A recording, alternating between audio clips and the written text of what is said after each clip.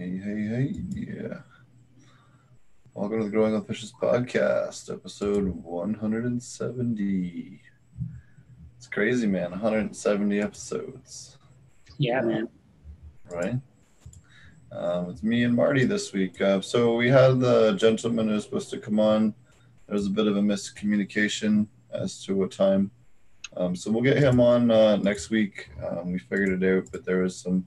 He can't make it at the moment, so we'll get him on. We've had some issues this week with the guests and some other stuff, but we'll be back on track next week. I've just been traveling so damn much and everything else, and I'll spend some time this weekend and get everybody booked up and make sure there's no more problems. Track next week. I've just been traveling so damn much. Where are we going? Oh, okay. There we go. So what's up with you, Marty? Shit. All right, can you guys hear me now? Oh, yep, there's Roger too. See that Hey, Roger. We're live. Poten's muted. Yeah, we're live. Yeah, Marty. So yeah, let's see. I just finishing all the lights in the grow room. So I've got in the flower room, and so now I have the ones left to do in the bedroom. Wire up their electrical cables to the controller. All the fans are in, so we put in the 4-inch inlet fan and an 8-inch output fan. Marty, can you hear me now? Yeah, we can hear you. Okay, but I can't hear you at all. Everything was working great. What the hell happened? And so, yeah, just basically working all day at my job and then come home and work on the gardens until I get them done. Basically, my life at the moment. So it's going to be probably like the middle of next week, I think, before everything finally gets done in the flower room, just based on shipping. I'm still waiting on some media to get here. I could never get Caben to email me back about some media, so that was kind of disappointing. I wanted to try out his media he was talking about, but couldn't make that happen. So getting the lava rock delivered from a local place, and then some hydrogen shipped in. So yeah, it's gonna be fun. How about you? What are you up to, Steve? Yeah, I just got back from the Aquaponics Association's conference. It was a lot of fun. Went out there to Kentucky. Got to see a bunch of the aquaponics peoples. Shout out to Dirt Breakdown. It was really cool hanging out with him. He had a issue with his hotel booking or something, but I lucked out because they gave me 2 queens instead of a king. So that last night he was there, I was able to hook him up. So that worked out, which was cool. It's funny how the universe works sometimes. And then, yeah, I went and did it. Is that his handle on Instagram? I think I remember him commenting on something. Yeah, so that was cool to be able to provide. So that was cool. So then we went to on Sunday. It was cool giving a talk. Got a chance to talk about different designs, stuff that works, stuff that doesn't. There was a really cool presentation on by one of the gentlemen who's working with Green Relief, where they did a really good breakdown of like tissue analysis and chemovar analysis and everything, and they showed that the aquaponics was the strongest, but they found that it wasn't quite as high as some of the others, but at the same time they also had a smaller pot size for that, so it wasn't really a fair, I guess in that regard it wasn't quite fair, because when the pot's half the size, it kind of limits part of its potential as well in a dual root zone. So but the chemovar wasn't even, it was sky high. They're finding, or at least the stuff that they were talking about, was about 14% higher on average THC, 7% higher CBD, which is higher on the THC than we've found in terms of gap than the soil controls, but certainly right in the same range that we've seen in CBD, big increases in both, THC and CBD in particular. Is that Is that in comparison to their dual root zone harvest? Yeah, and that was dual root zone with DWC. So that was really cool to show that versus, you know, just DWC, or no, versus they did like they called it aquaculture, which was like a cocoa coir, I think, or some kind of other inert soil that they just ran aquaponic water through. And then they ran hydroponics as well. Cool. But again, it just goes to show, it showed really, you know, more on why it is that you should be doing dual root zone planting versus other methodologies, which don't give you the control and simply don't give you anywhere near the chemovar and terpene expression. Because again, if you don't have those microbes there, they're not inoculating that plant. They function kind of like vaccines do, you know, and exposing that plant to a bunch of things that are non-pathogenic, that are going to stimulate that immune system and really increase the terpene production. And, you know, you don't have that kind of ability to boost that without it. And same thing with like dialing in your nutrients for your different chemovars and stuff without killing your fish. You know, you absolutely need that to be able to dial it in. Otherwise, you simply don't have that level of control and predictability, especially when you scale. You know, you simply do not have that level of individual plant control that you need to have. You know, if you can't predict your yields and get, you know, predictable product, you know, there's no point in you doing it. And there's a couple of interesting people there that were doing some aquaponic cannabis stuff, and they had some interesting theories. But, you know, it was pretty obvious they hadn't done it to scale or any kind of length of time. There's lots of people that are jumping into it that have some pretty entertaining ideas on how to do stuff, but just, you know, again, haven't actually run it at any kind of scale. Yeah, it's always interesting to hear. I mean, I'm all for interesting ideas, but generally when people start like proclaiming that their ideas are the best or better than something else, when they a lot of times haven't even finished a run with them yet, or maybe one or two run, like nobody's an expert after doing it twice. Like, it's just what it comes down to. Like, I don't care what you've grown before or what you did before or any of that. If this is your second time growing cannabis or third time growing cannabis, you're just not an expert. And you know, that's just my own personal opinion, but I don't think that you should be portraying I don't even like to portray myself as an expert, because I don't feel like a lot of the stuff that I have done has been nearly as controlled or tested or anything. So when somebody that's done it like far less than even I have, I feel like, and are like claiming to be experts, I feel like that's, you know, that's a little shady in my opinion. I had my design criticized by someone that didn't even have a chemovar profile to compare, so that was pretty entertaining.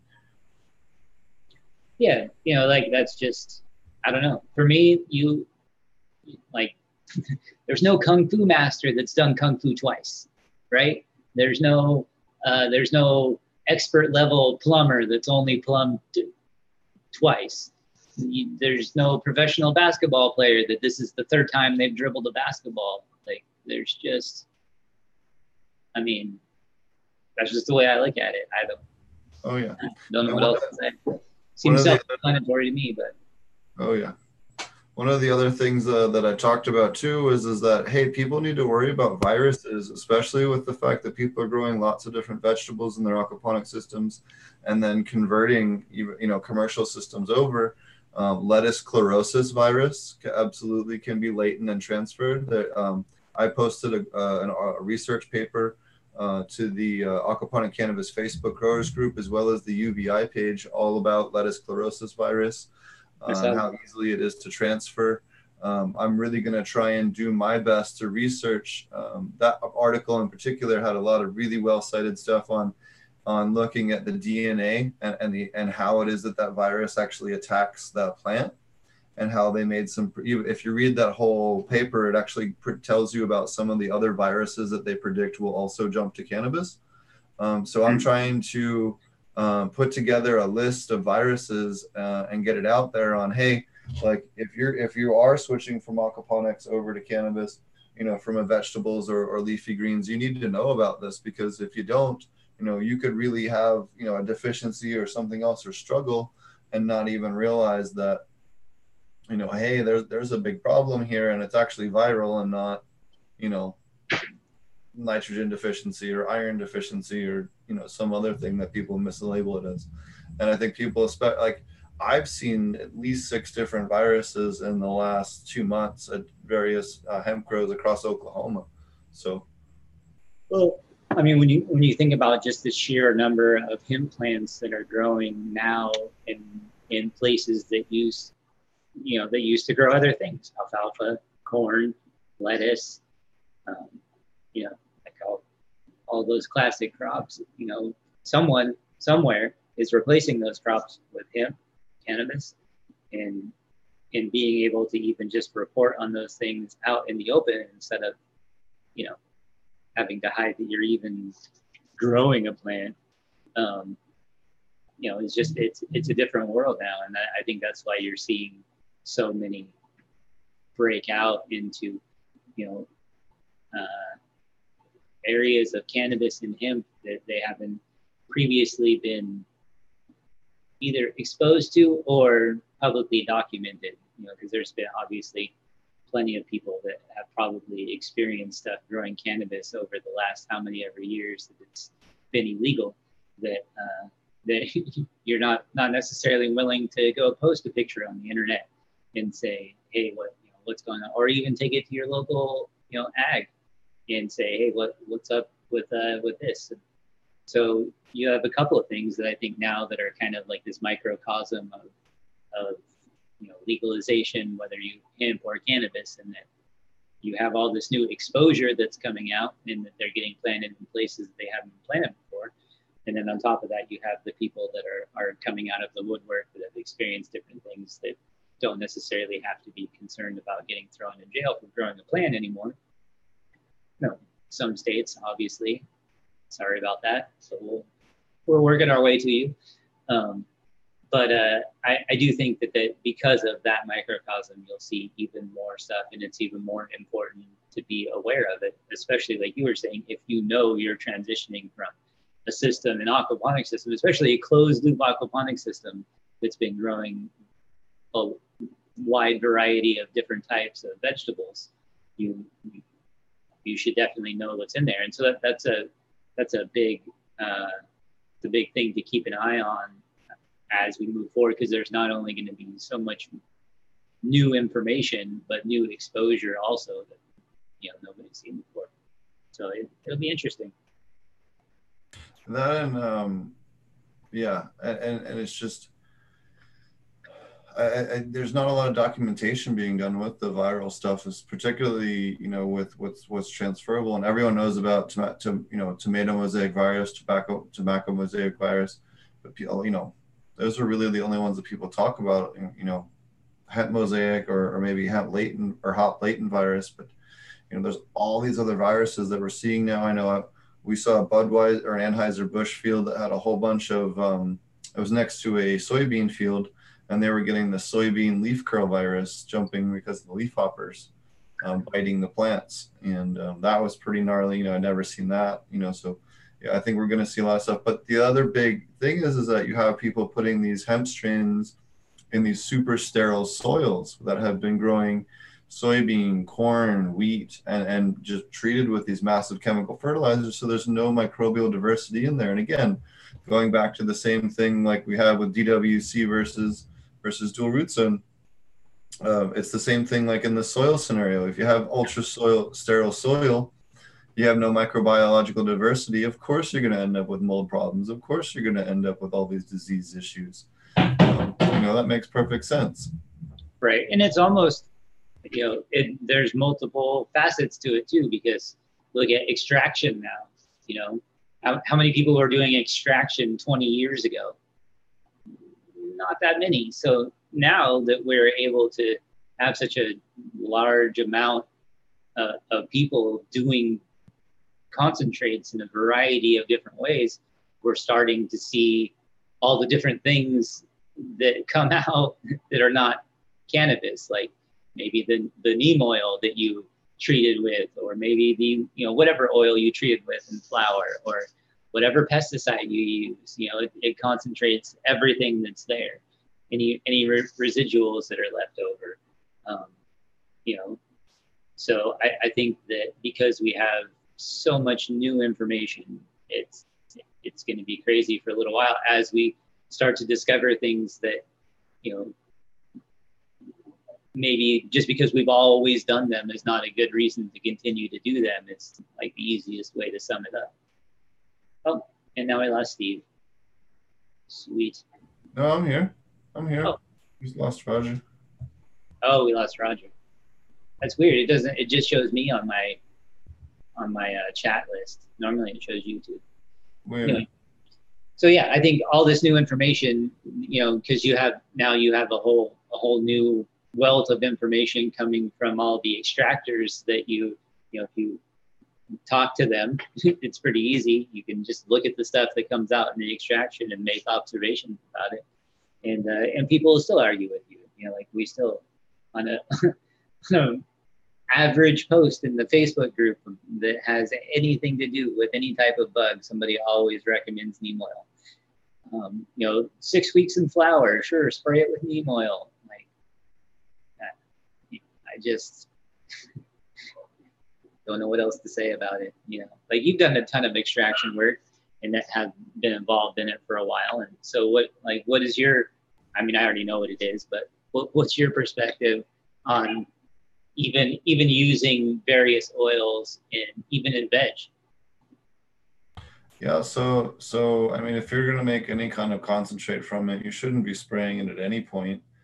Maybe dipping clones if you have a problem, but you know, aside from that, you know, you really should not be, you know, putting any oils on. And the reason why is, so the plant has multiple different types of trichome heads on the plant, and if you have, what happens is when you spray it, say we say neem oil 2 weeks before we flip the plants, right? We have neem oil all over that gets into the stalks, onto the stems, you know, into the leaves and everything else. Well, those little trichome heads will absorb some of those, you know, essential oils, neem oil or whatever else it is that you're spraying on there.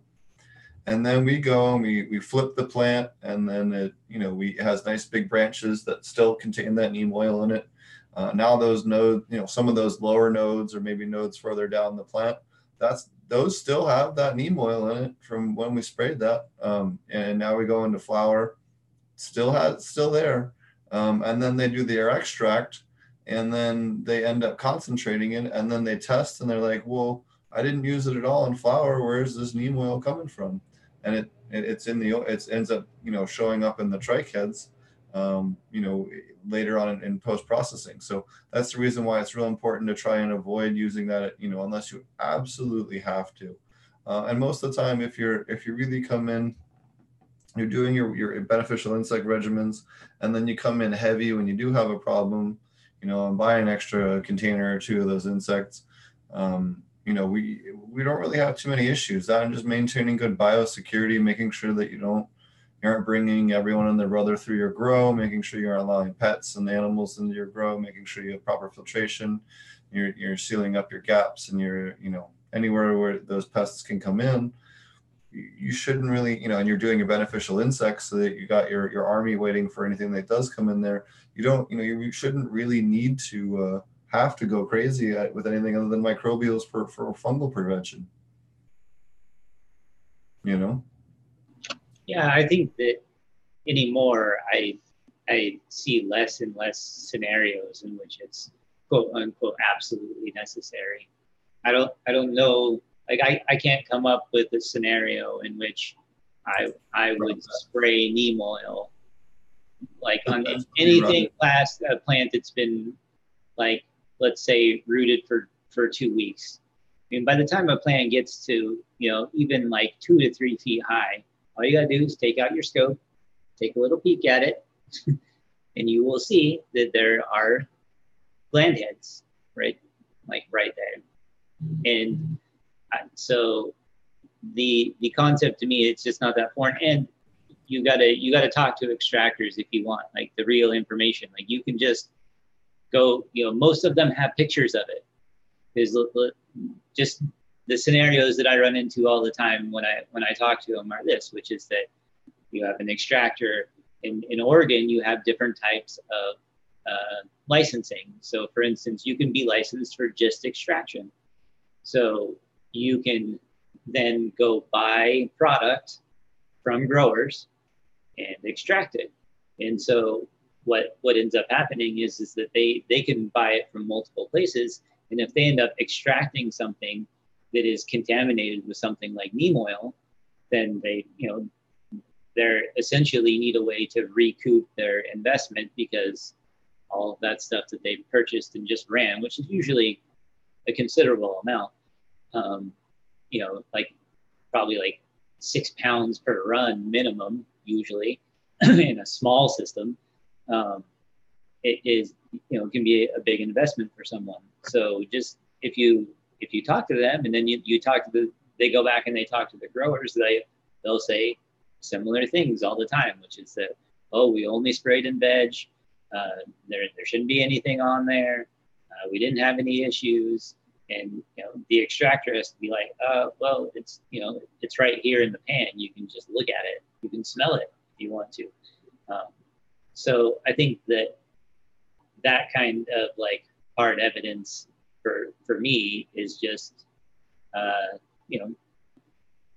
too much to get over. And so when people start trying to debate it, I don't necessarily get overly involved, because I don't have the in-depth knowledge that you do about all the science behind it.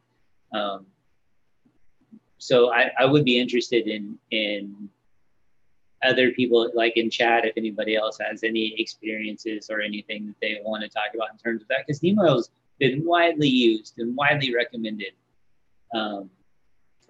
for years and years and years. And to me, this seems like one of those situations in which it's has some measure of success at killing insects, and that no matter what, I can't come up with a scenario that I feel like I didn't have just as good of options, like enzyme-based sprays or various types of predators that are specifically designed to go after what I want. I just don't feel like there's enough evidence for me that I've talked to, everybody that I've talked to that wants to continue to use neem oil in veg or anything, even like, people want to defend using like sulfur. Yeah, someone's asking in chat about sulfur. Let's go to sulfur.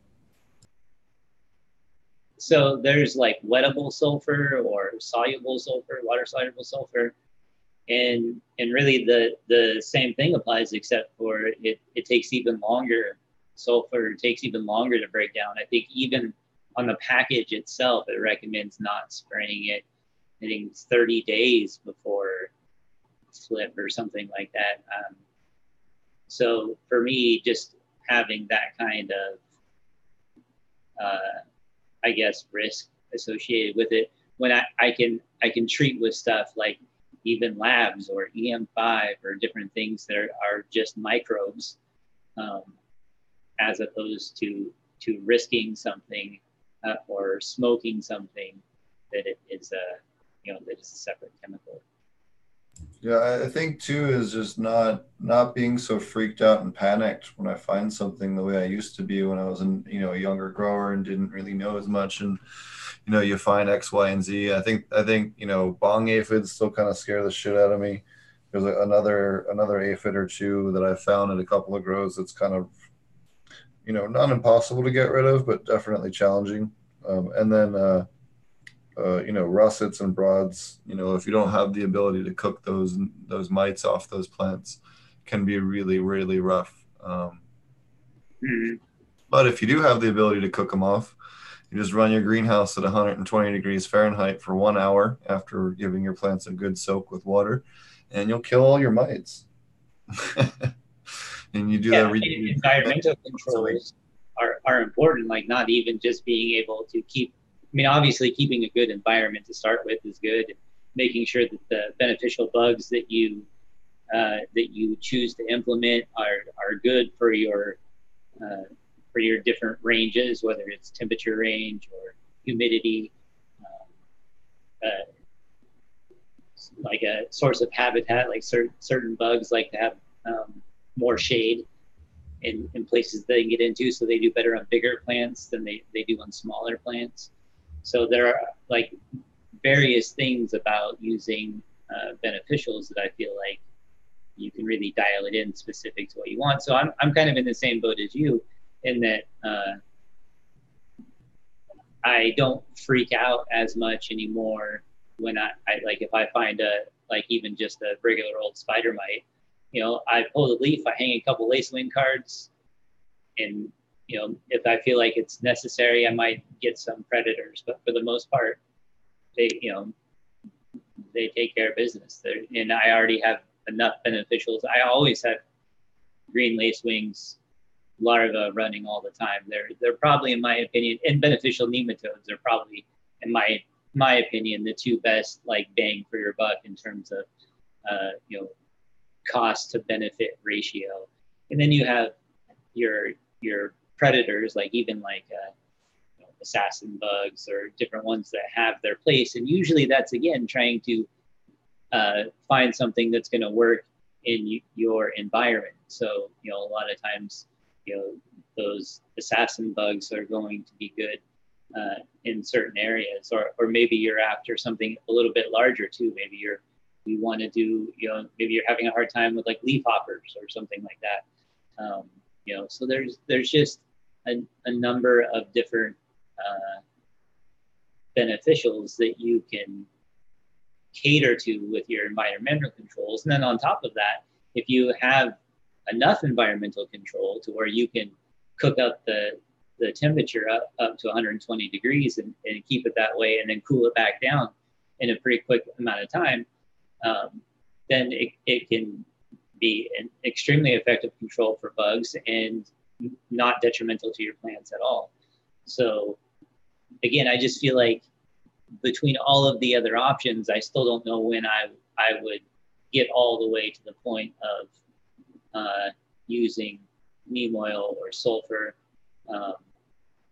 mostly just because I like using, if you have to wait so long after using sulfur, that you can almost just clone a plant and restart and grow it for 30 days and be able to reboot without having to worry about any of that. So yeah, going back to what you were saying though, I think if I found russets or broads on a mom, I would take clean clones, dip them in Sulfoil X, and then start the moms all over. I wouldn't even bother, because then I know they're clean, and I can hit them with Swarovskii and Andersonii. Someone asked, what would you do on an outdoor, a huge outdoor grow for russets or broads, and if you couldn't greenhouse them? And I would do, a lot of people are using Swarovskii and Andersonii. Mm-hmm. And then there's another little, what's the other one? Galliol, begins with a G. Those satchels, I think, are really important when you're trying to use. Yeah, Swarovskii satchels are killer for outdoor because, but it also depends on your temperature. It depends on where you're at. If you're in like Oklahoma or Texas or some other area like that, I would not use Swarovskii. We actually use Californicus, because Californicus, Swarovskii definitely will help. But the problem is when you get up above, 105, 110, most of those other mites aren't doing too well anymore. And the Californicus will survive those, maybe not 110, but they'll certainly survive the 90s much more comfortably and breed better, I've found, at the higher temperatures. So you really need to look at what time of year. And that's also, again, why it's nice when you do use your different beneficials, you can kind of dial it in for the season. Another great example would be in the very beginning of the season or the very end of the season when you're dealing with cold, switching to brown lacewings instead of green lacewings, so that you have something that can still be active in those cool nights, because those guys will be active down to 38 or 40 degrees Fahrenheit when they'll start to hatch and everything else. So again, adapting those, your IPM plan around the temperature of your grow and everything else for the season, making sure that your insects are right there is going to be critical. And then you also have, places like I know Alberta is about to get hit with a snowstorm this weekend. So right. So again, I just feel like there's so many different ways to target, as long as you identify what you're going after. And I feel like that's what most people maybe don't want to do. Like when people just want to be like, I just want to spray whatever's there and kill it. And they don't want to take the extra, like maybe 15 minutes to get out of the scope, take a peek at it, take a picture of it, Google up what the fuck it is, post it to a group. Like there's no excuse to not identify what you're dealing with, and then finding out what eats it. I mean, if you really want to break it down to like simple, stupid terms, you know, IPM for dummies, if you will, like that's really the essence of most of it, and all the way down to the microbe level. Like, you know, what types of microbes can you breed to be able to help with IPM, the layers of security like we talked about before. And that when the new bug shows up, you already want to have something there in between. Like you want to have something there that's going to eat it. You know, your general predators to be running around. You know, like your H. miles is a great one that will often pretty easily reproduce in your grow or and last for extended periods of time.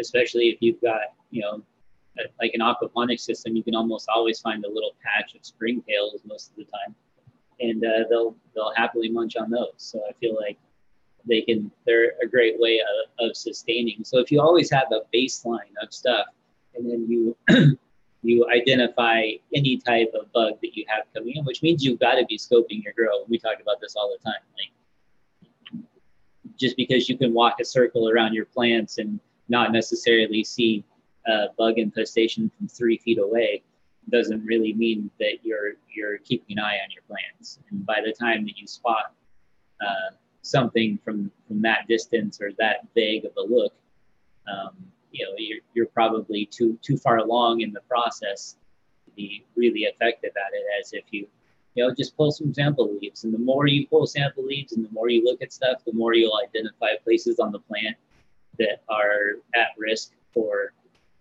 having bug infestations. You know, if you've got some thick areas around the stalks, and when plants grow together and they have areas that have higher densities because there's 2 plants growing in the same area, those are all going to be have different little pockets of humidity and temperature in places for insects to hide. So the more you do it, the more you'll identify them. The more you identify them, the more effective you are at knowing what eats them.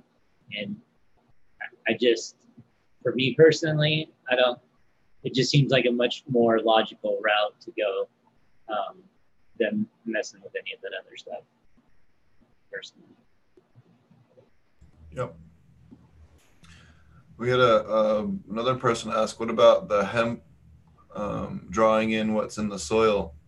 You know, that's another great point. If you have an area that's been treated with heavy metals, or, you know, was near a rail line, or had a big flood, you know, come through, you don't know what it was deposited, and that hemp absolutely will bioaccumulate that. Now, whether or not that would, if you're running it to isolate, and most people doing hemp are running it to isolate, which if you're running it to isolate, it's in all likelihood going to be low on heavy metals. But if you're selling smokable flower, absolutely you need to be concerned about that, and get a heavy metal tissue test if possible, and get a heavy metal test for your land. Yeah, I highly recommend sending off your heavy metal test off to Canada. The Canadian heavy metal testing they do is much more rigorous than the United States, and will give you a much better idea. Now, you can get it done in the United States as well, but we found that, you know, there's a lab up there we like to work with that seems to do a much better job and a much wider range than most of the other stuff. Yeah, I mean, obviously, like you said, it's definitely an accumulator. So, you know, test your soil and know what's there to accumulate. You can't accumulate it if it's not there in your soil. So that's the, you know, or your aquaponics system, either one. You can have them both tested. And then, like you said, tissue testing on any, like, especially if you're commercial. I mean, I don't know, obviously, I'm not going to probably tissue test my 12 plants, but I'm definitely still going to do water samples and do testing. Even on established systems, I feel like it's a good idea to do it on a fairly regular basis, even home-based systems. Oh yeah, and if you're just trying to get a basic, hey, what's in my soil, a lot of times you can go to your local university or state college, and even community college, and that has an ag extension, and it's generally anywhere between $25 and $60 to get a soil analysis, depending on what it is you want, and that's on average. Sometimes it's more, but a lot of times they're happy to do it just to get some local soil data.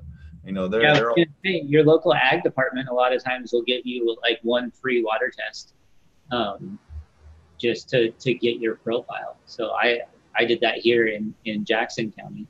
So if you reach out to the local ag department, at least, that was like 6 years ago, 5 years ago. Here in Carolina, it's $25 for a special test that gives you the metal analysis and all the minerals, and then $6 for dirt. And you do your 6 or 10 or 12 holes or whatever it is, and fill up a big bag of dirt, and they test it off. Yeah, and Steve hit it on the head. I mean, if you're not commercial or you just want to get started to get a good idea of what you're doing, how you're going to have to amend your soil, you make sure that you get your test up front, and most places have a county agent. We have a county agent here. We got our Department of Agriculture, and then we have a Clemson Extension University, and with different offices around the state, and each one of them are assigned an agent that'll actually come out to your farm if you ask them to. They'll come out and assist you and make sure you do things right, or help you out and give you an idea, here or there. It's very useful to use your local government agencies because they're there to help you for sure. Yeah. Sorry. Yep. Yeah. I do think that, like Steve was saying, and like they were doing for us, is that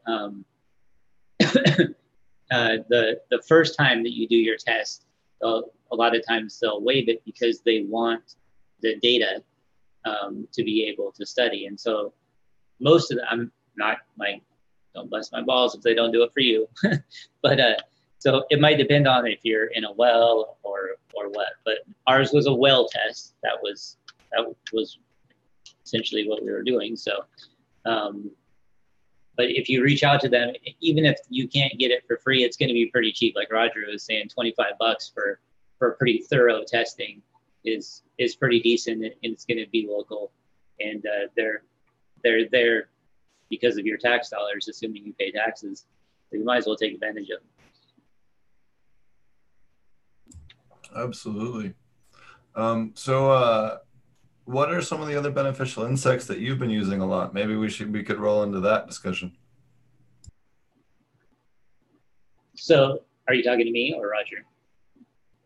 But whoever wants to answer the question, but it was mainly aimed at what you're talk to you, buddy. I've been down. I'm starting back again, so I don't have any beneficial except the ones that come natural. Yeah. So I already talked about green lacewing, or like Steve was saying, the brown lacewing if it's going to be colder.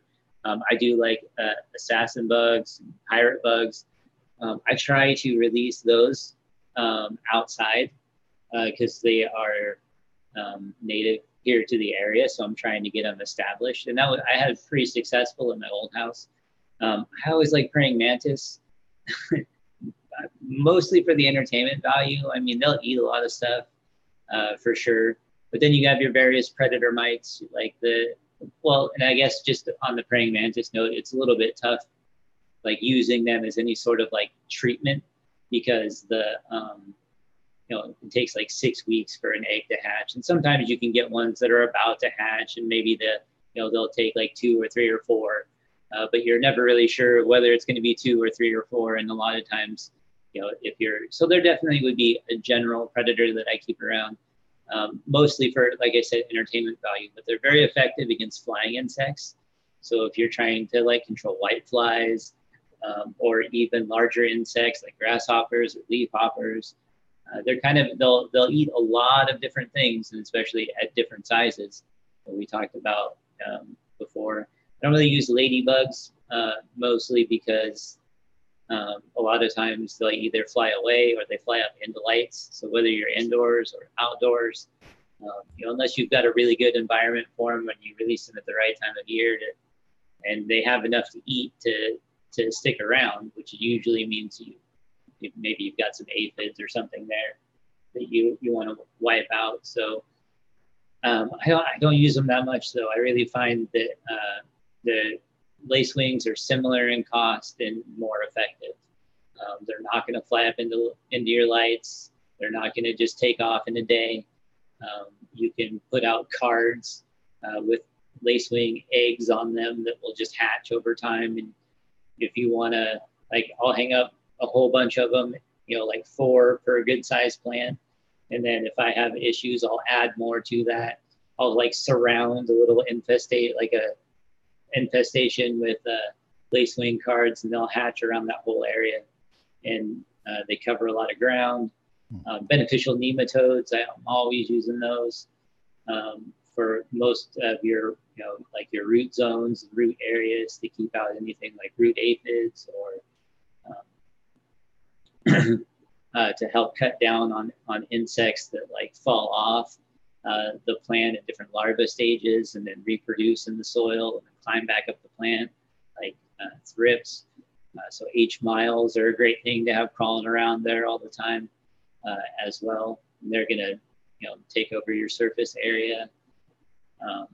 So those are like my go-to ones right there. That's kind of I would say the general menu. But then you've got like your Californicus, your Sawarskis, your Andersonii.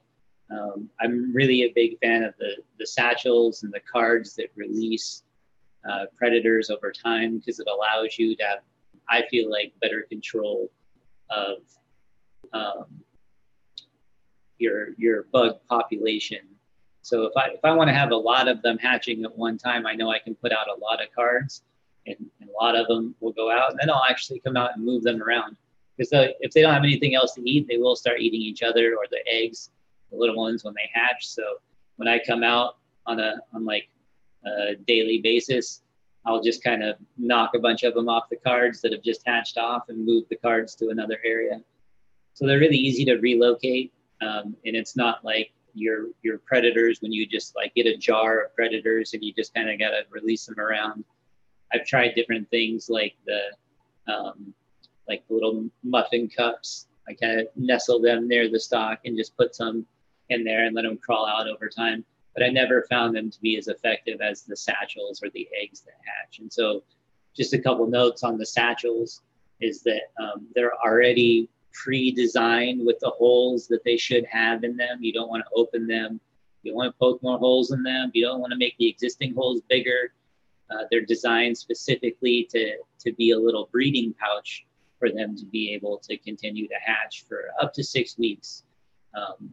So just be aware of that. If you want to increase your population faster, get more satchels, because they're going to reproduce on kind of the same rate and release at different times. But if you have multiple satchels releasing multiple bugs, then that's how you can up your population faster, and why I like satchels better than just say like releasing 5,000 live adults at once.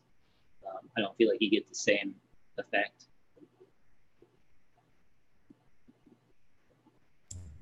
Absolutely.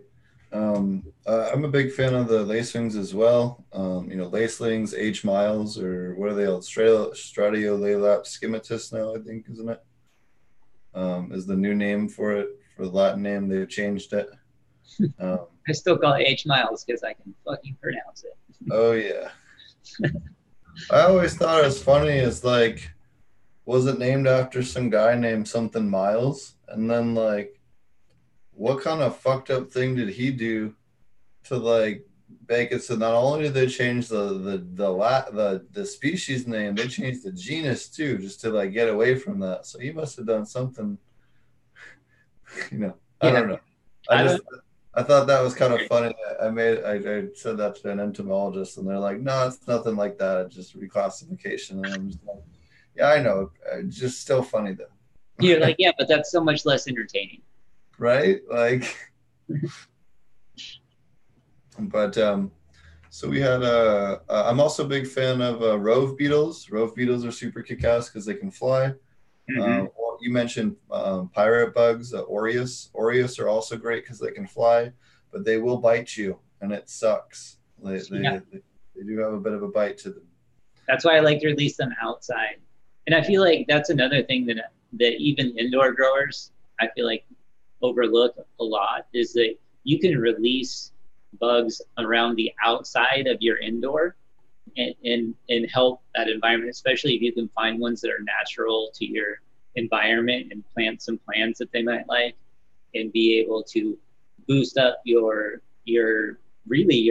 first layer, just your general area, even around your outdoor or around your indoor, excuse me, can really be beneficial. Even like I transplant spiders into like in the surrounding areas, just because they'll web up a lot of the, still a lot of the holes, even like inside the walls and stuff. And it's just another, like we talk about, another layer of security.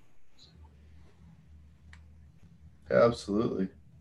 And then nematodes. Always got to have your nematodes as well if you're doing cannabis and aquaponics. Otherwise, you're in big trouble. Yeah, I agree.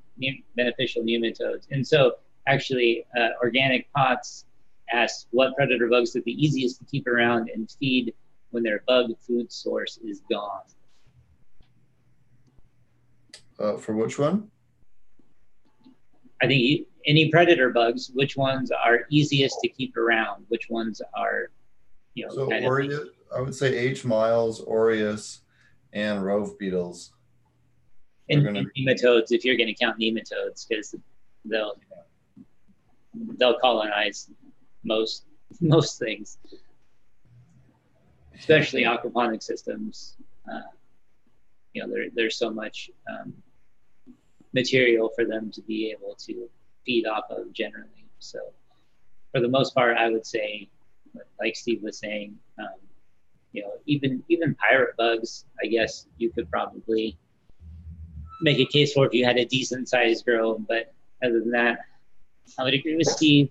Most of the predators, you're not gonna, really just keeping the right temperature around and keeping satchels in there is gonna, but even those are gonna die completely off eventually. So I would say probably H. miles. I'm gonna go with that as the most are the easiest to colonize in your grow, if you will.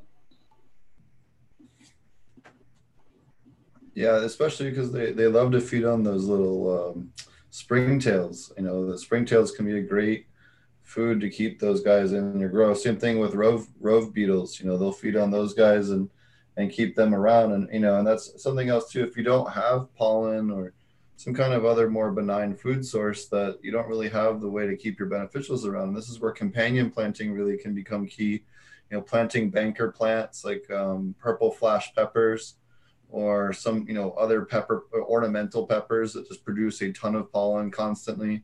There was a recent study on how hemp, male hemp plants, is actually a really good late season source of pollen for honeybees, and that actually can be a great, in certain parts of the country, one of the only sources of pollen for honeybees at certain times of year. So just because of the amount of monocropping that we're doing, there literally is no other pollen that these bees can actually get to. So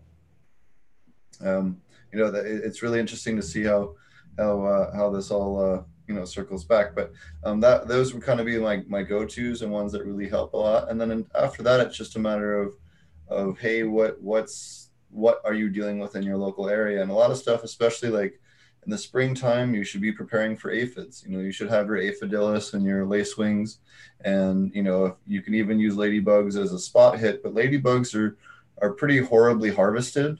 They basically shop vac them off of plants in the high altitude in the Sierra Nevadas and California.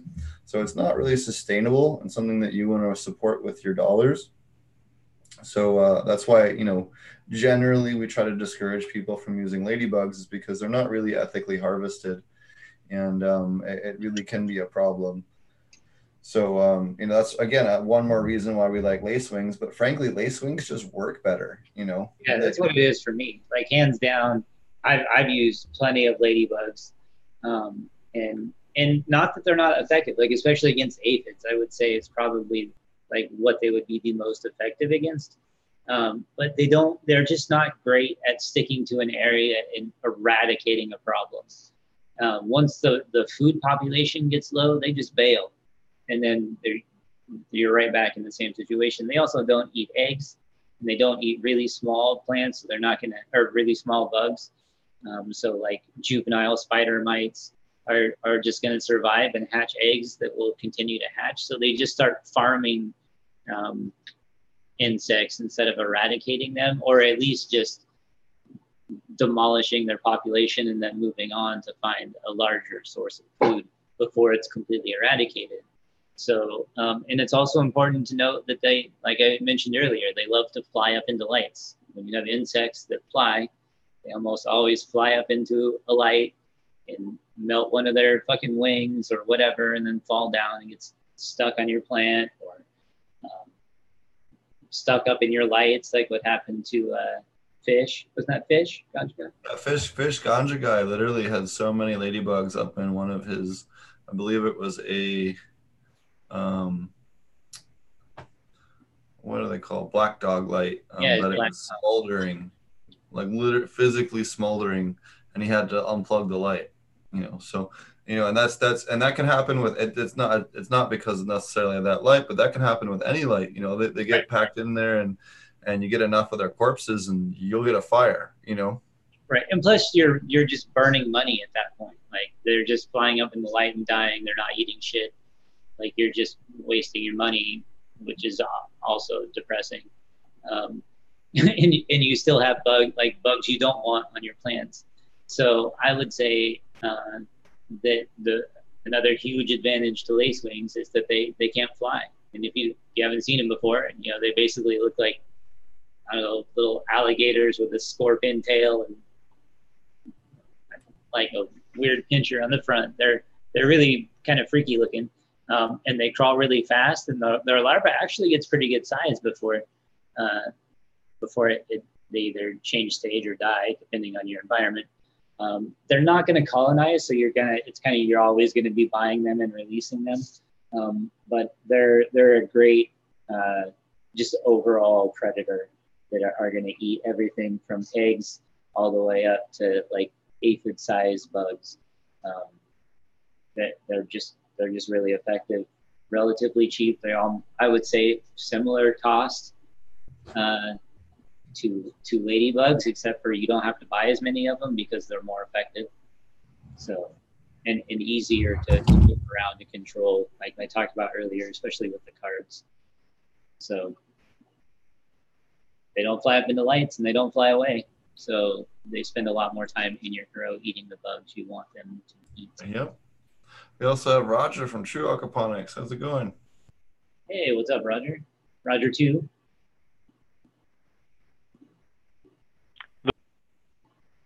There we go. Let me get him unmuted here. Hold on. He unmuted himself and then you muted.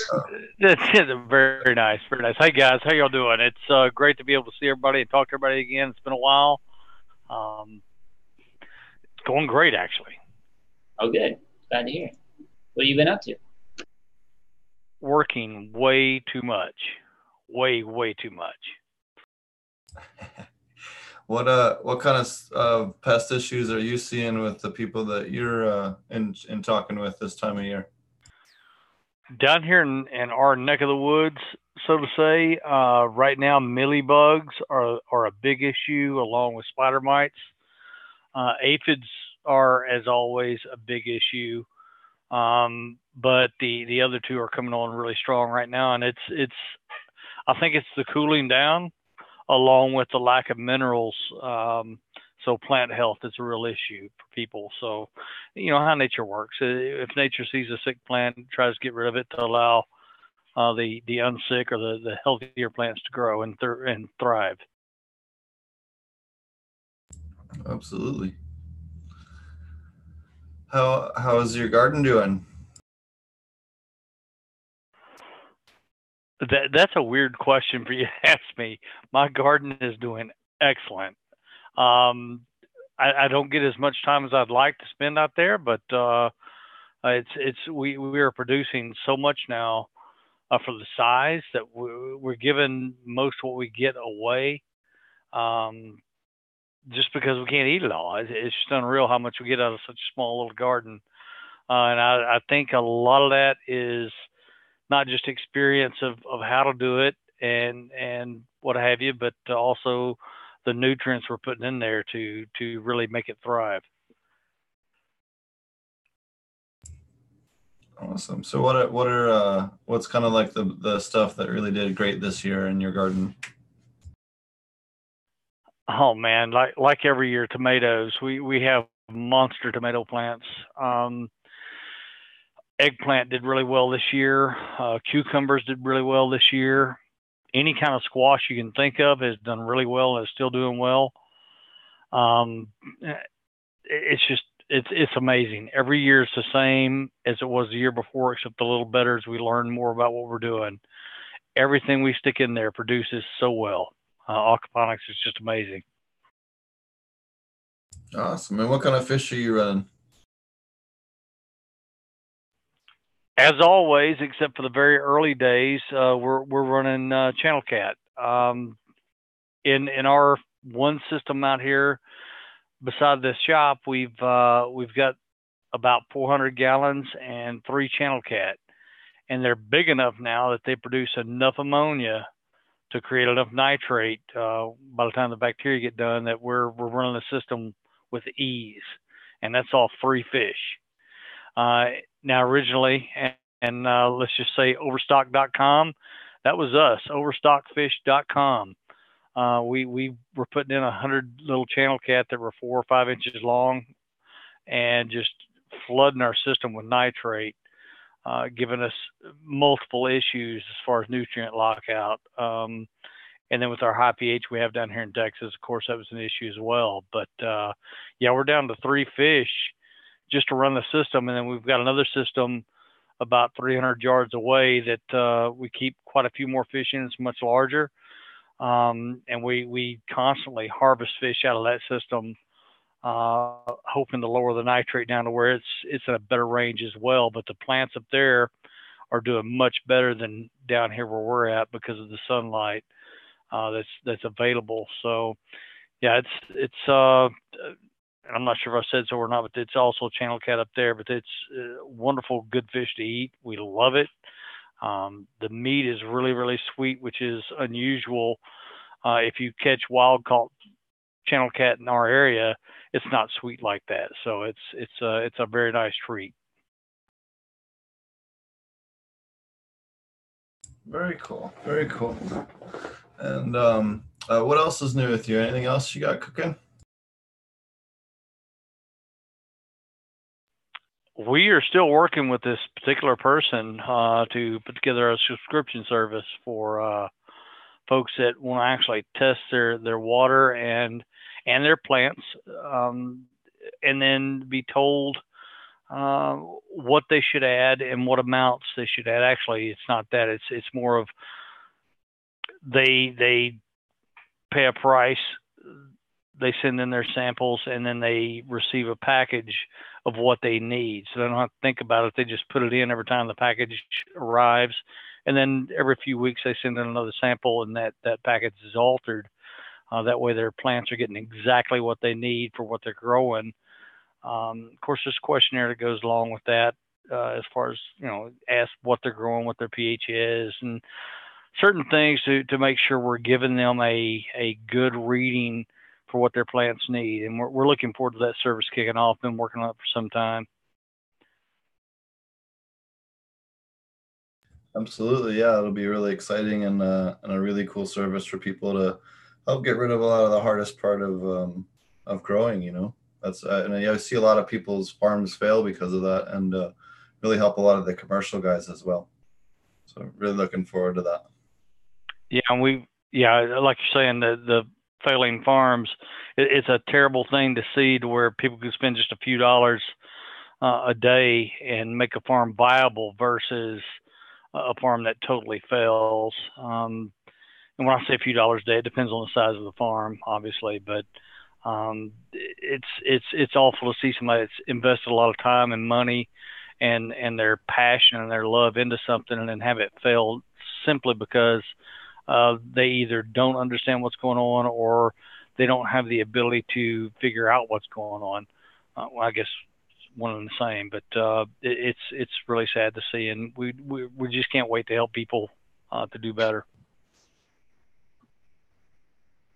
Yeah, I think it's interesting when you get a lot of different people that end up defining, I guess, what aquaponics is, or I guess more importantly, what it's not. Right? A lot of people have this opinion that, like, if you supplement, then you're not really doing aquaponics because you're not just feeding the fish.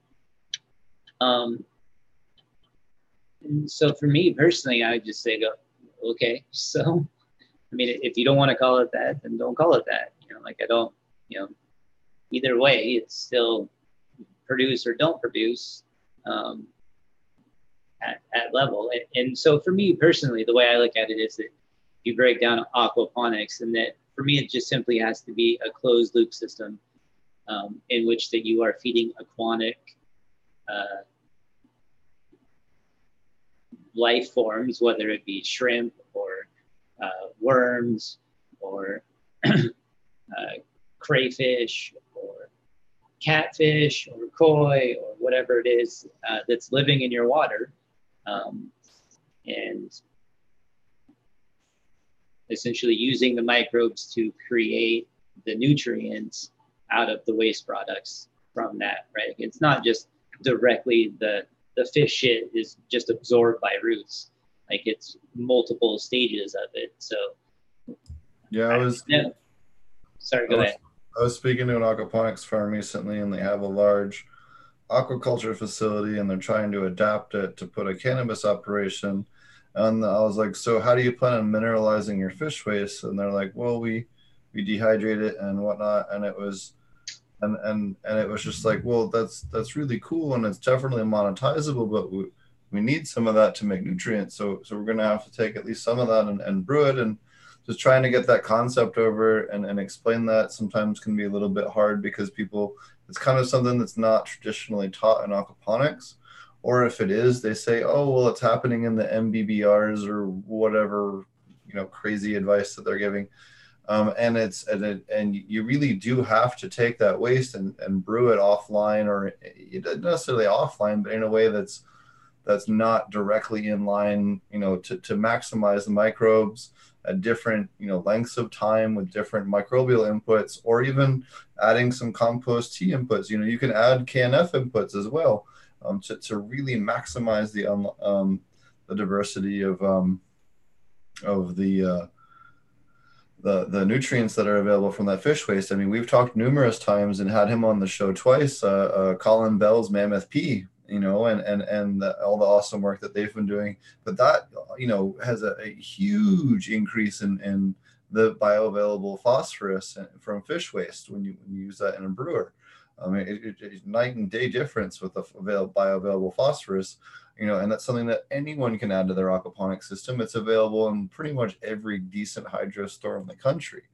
And there's a lot of little stuff like this, and, people aren't taught to use those soil microbial inoculants, Recharge and Bactiblast and some of these other stuff like that.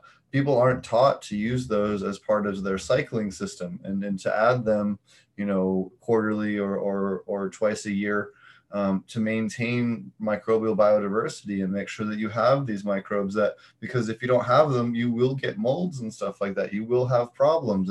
But if you do have them present, those are actively eating the same way that we release ladybugs to eat aphids. Those are eating Pythium. And if you're doing labs, in the sake of labs, Salmonella and E. coli, and other things like that. That's why I really do think that the future of proper food safety in aquaponics is going to be probiotic regimens, where we're releasing, set either government approved microbial strains or generally recognized microbial strains into the systems themselves, just to maintain biosecurity. Same thing with aquaculture, because it makes sense. It's ludicrously cheap. And it's a hell of a lot cheaper than insurance, and it's a lot cheaper than lawsuits, and it's cheaper than liability. you know, and what it comes down to is it cheaper to do that or than it is to that? And really at the end of the day, that's what's going to rule. It's not even about, you know, whatever else is going on in people's morals. We all I think universally agree that we should do things morally correct and use probiotics to move away from chemicals. But at the end of the day, the dollar is what rules everything. And by making it more financially feasible because of the low cost, you know, that really is going to help, you know, get more compliance and to get more people to think this way because it is a cheaper option. Yeah, I just think that once we get to that, I do think we're going to get to that point, and just based on its success rate, right? Like I feel like that eventually the trend is going to move in that way, and eventually, I mean, it's not like you can't brew and sell labs, you know. Like look at Alan with Furokashi. He's essentially making his own microbial inoculants and selling them even in bars of soap. So it's not like there aren't similar economic opportunities with microbes just because they're ridiculously cheap. There's all kinds of ridiculously cheap things that get marked up 300%. And like here's a great example. You can go to Lowe's or Walmart right now and you can buy a half a cubic foot of lava rock for like $6 or $7. Or you can have an entire yard of lava rock delivered from a landscaping company. Same shit, just not in a bag, for like $50 to $80, depending on where you live. So it's not like there aren't super cheap things that are already getting marked up into products and being sold. And I think eventually microbial products like Mammoth P, like even though it's a targeted and very specific, you know, phosphorus solubilizing microbe that they have their, you know, a definite track record for increasing yields. So something that's definitely profitable. It is still just a method of breeding microbes, and you'll have just as many specialized economic opportunities in that than you have with antibiotic soaps now, and all the different ways and smells and things that we put into them. So me personally, I just think that eventually that's where we're going to go, and it's a problem that'll solve itself once we change the mindset of killing everything to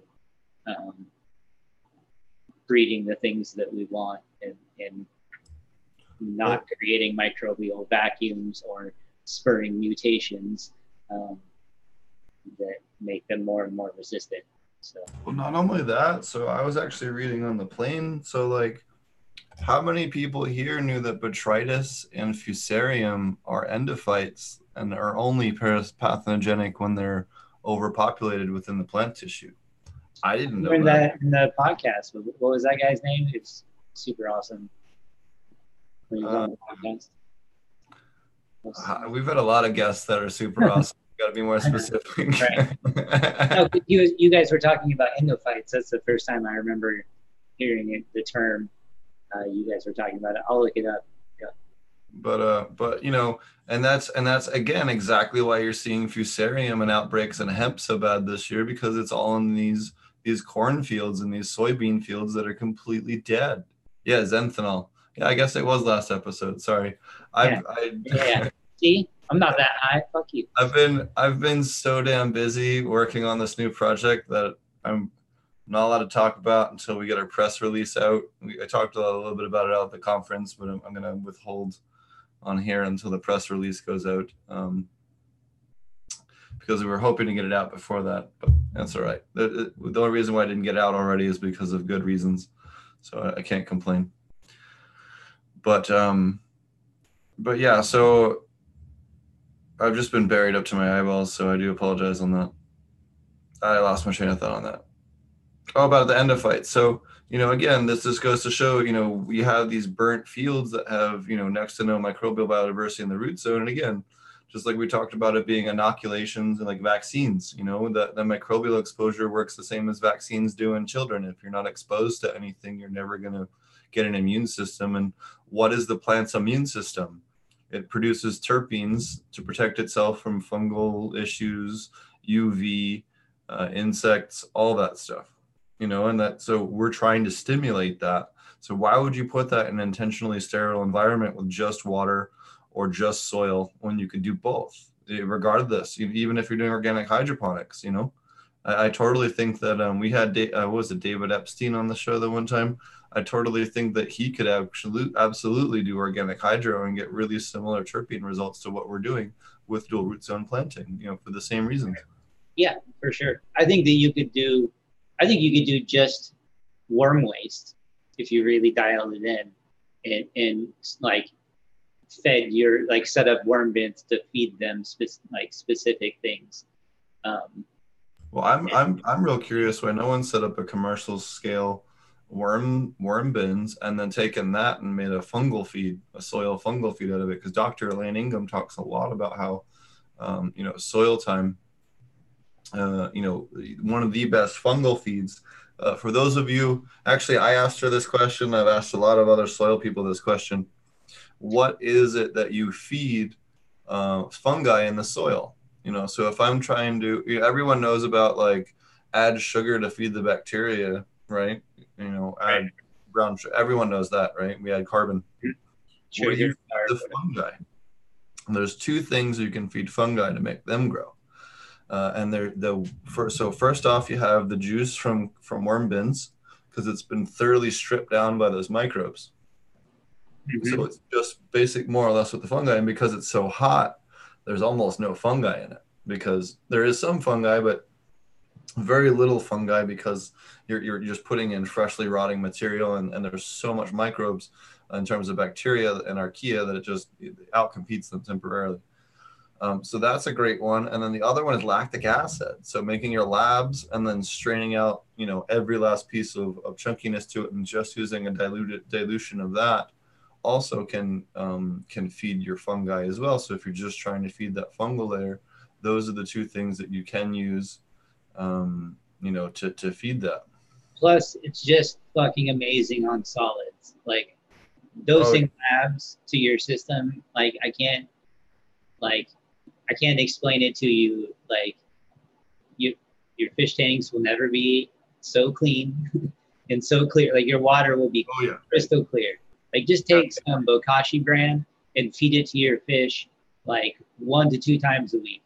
And I guarantee you your water will just look amazing. And it'll cut down on your solids. I actually, on my very small scale, so we're talking like 200-gallon systems, you guys can check them out on YouTube. But I took all my filters out. And I just recently, you can look back over the podcast and listen to me bitch about moving. I just broke all of them down, which means that I literally took everything out of them. And I swear to God, I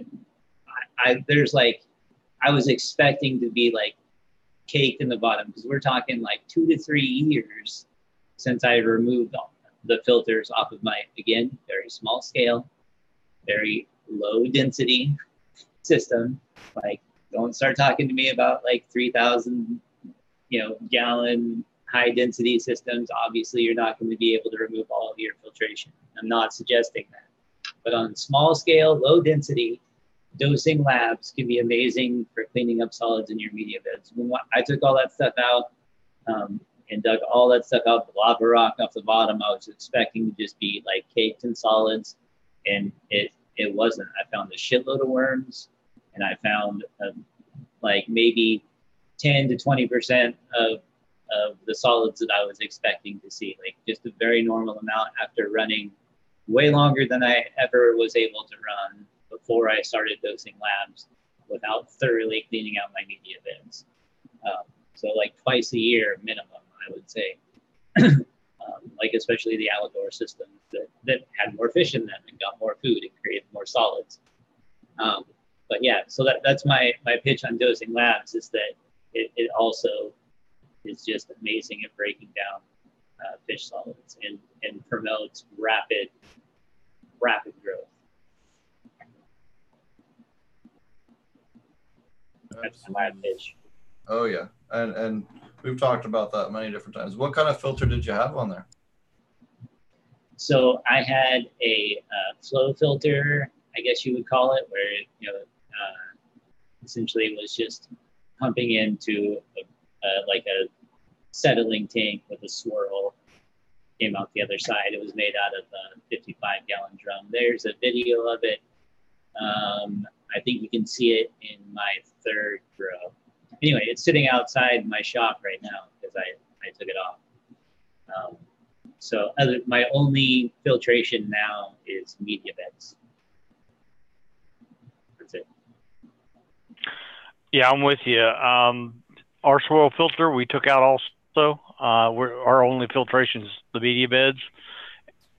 Again, we only have 3 fish, so we don't need the swirl filter anymore because of that. But the labs to help break down solids, we're seeing after this many years, it's been, what was it, 2012 when we got into it? We're running the same media beds that have never been changed out or cleaned using lava rock since then. So I know there's got to be something building up in there after all these years. And you can see it when you dig down. You can see the where worms have eaten the organic matter and left their droppings. It's pretty thick, but water seems to still flow through it really well. We have no anaerobic areas that we know of. But if there's something that could help break that down further, man, we're all about it because that just helps to feed the plants even more. So one of the other great ways, aside from lactobacillic acid bacteria, and anyone that's used Ponzyme or any of the Zyme products, those are also similar to labs in that they love to chew through like heavy biological material, such as fish waste, and break those down. But one of the other good ones that you can also add is black worms. You can go to any pet shop around the world, or most good tropical aquarium stores and around the world, and get black worms. They're a little tiny freshwater worm that's used to feed freshwater fish, but they love to feed on the bacteria that live in anaerobic zones. And they'll tunnel through that area and provide oxygenated water. And they're much, much smaller than red wigglers. They're I don't know, maybe 2 to 3 times the length of a grain of rice. Maybe long ones might be double that for the real giant ones. But they're really a really good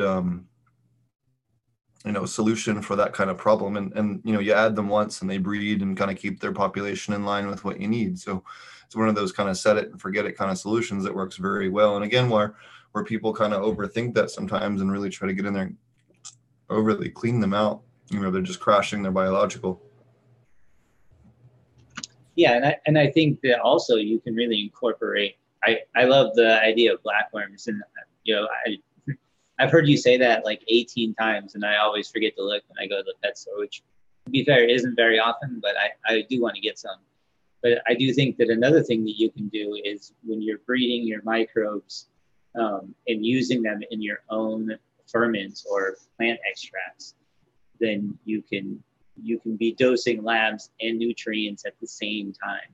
So making your own nutrients to be able to supplement with, in addition to like your worm juice, which is like, I would say 80% of my supplements come from red wigglers in some fashion, in terms of what I actually use to grow. So other than like some sprouted seed teas, which are obviously we're doing for enzymes, is another great thing that you can add to your beds.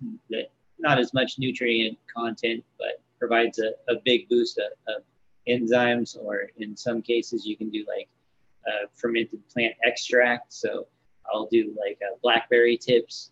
So like just the little green sprouts of blackberries will contain like rooting hormones and enzymes. Also willow is another really popular one that you can do. And so when you're doing these plant extracts with the labs and dosing those at the same time, you can just start like breeding a population to seek out those anaerobic zones, because the great part about labs is that is it facultative? Am I saying that right, Steve?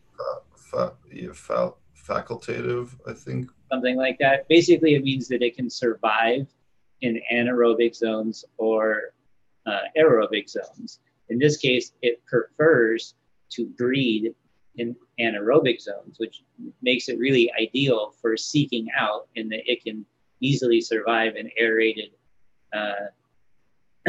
water and still be able to seek out, just by its own desire, anaerobic zones, and then reproduce in them.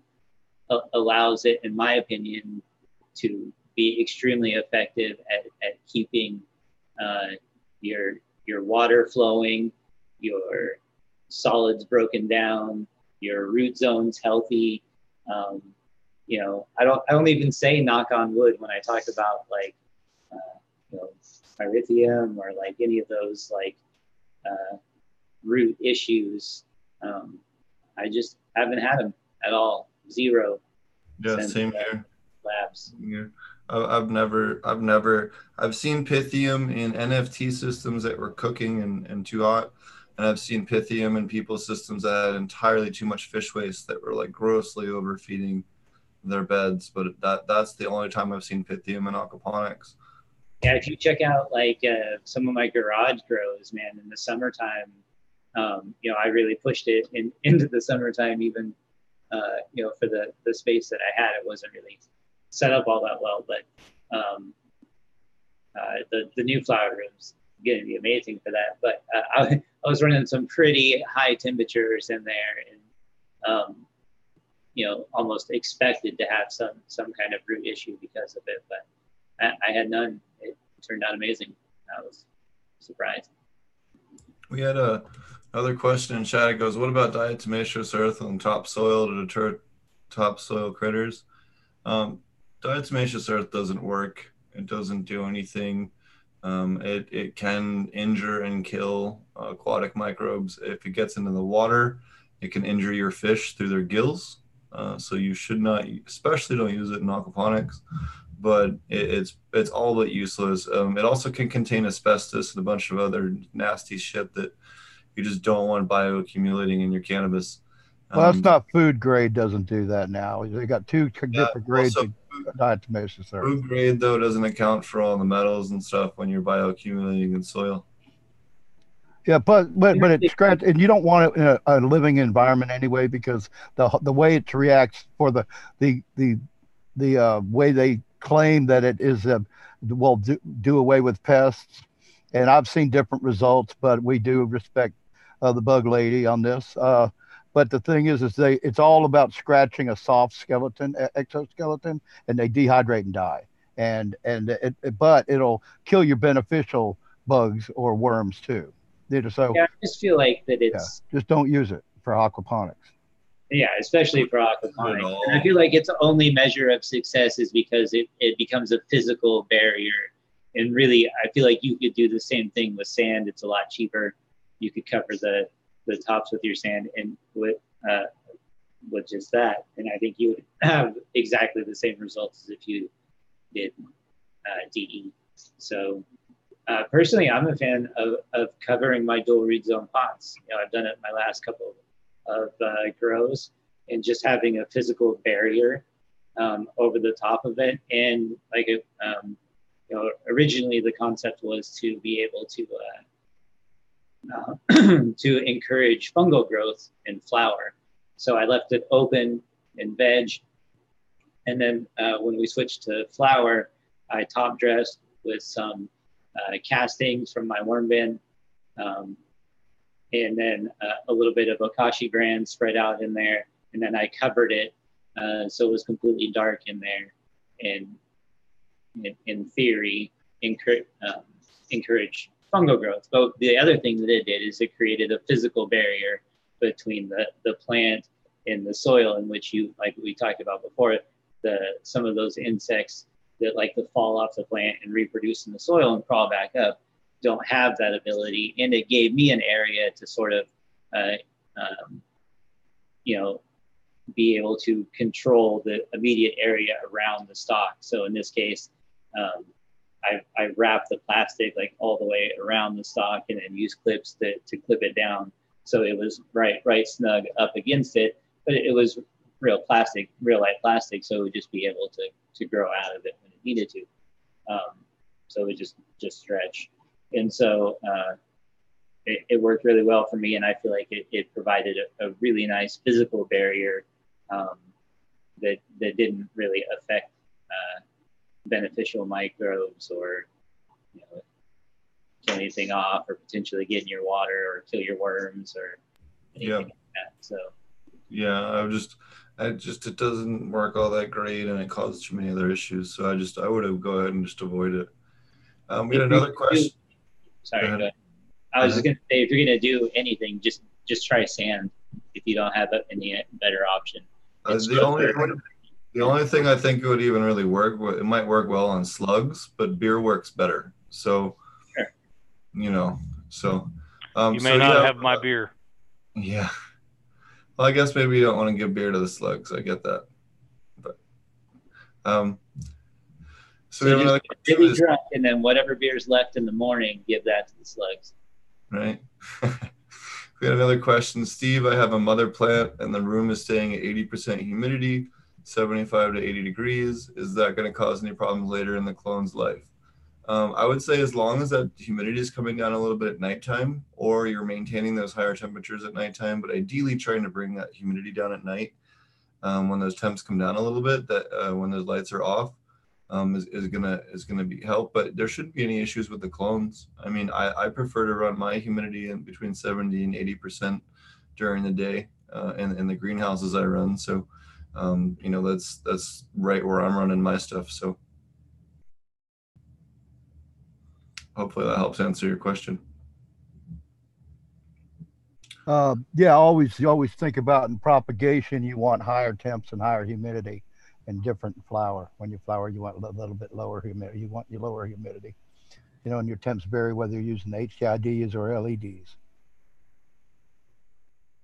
So we had another question. Just released green lacewings, 2,000 eggs, brown lacewings, 50 adults, stray Struthomorius punctinium, which I'm trying to remember what that is.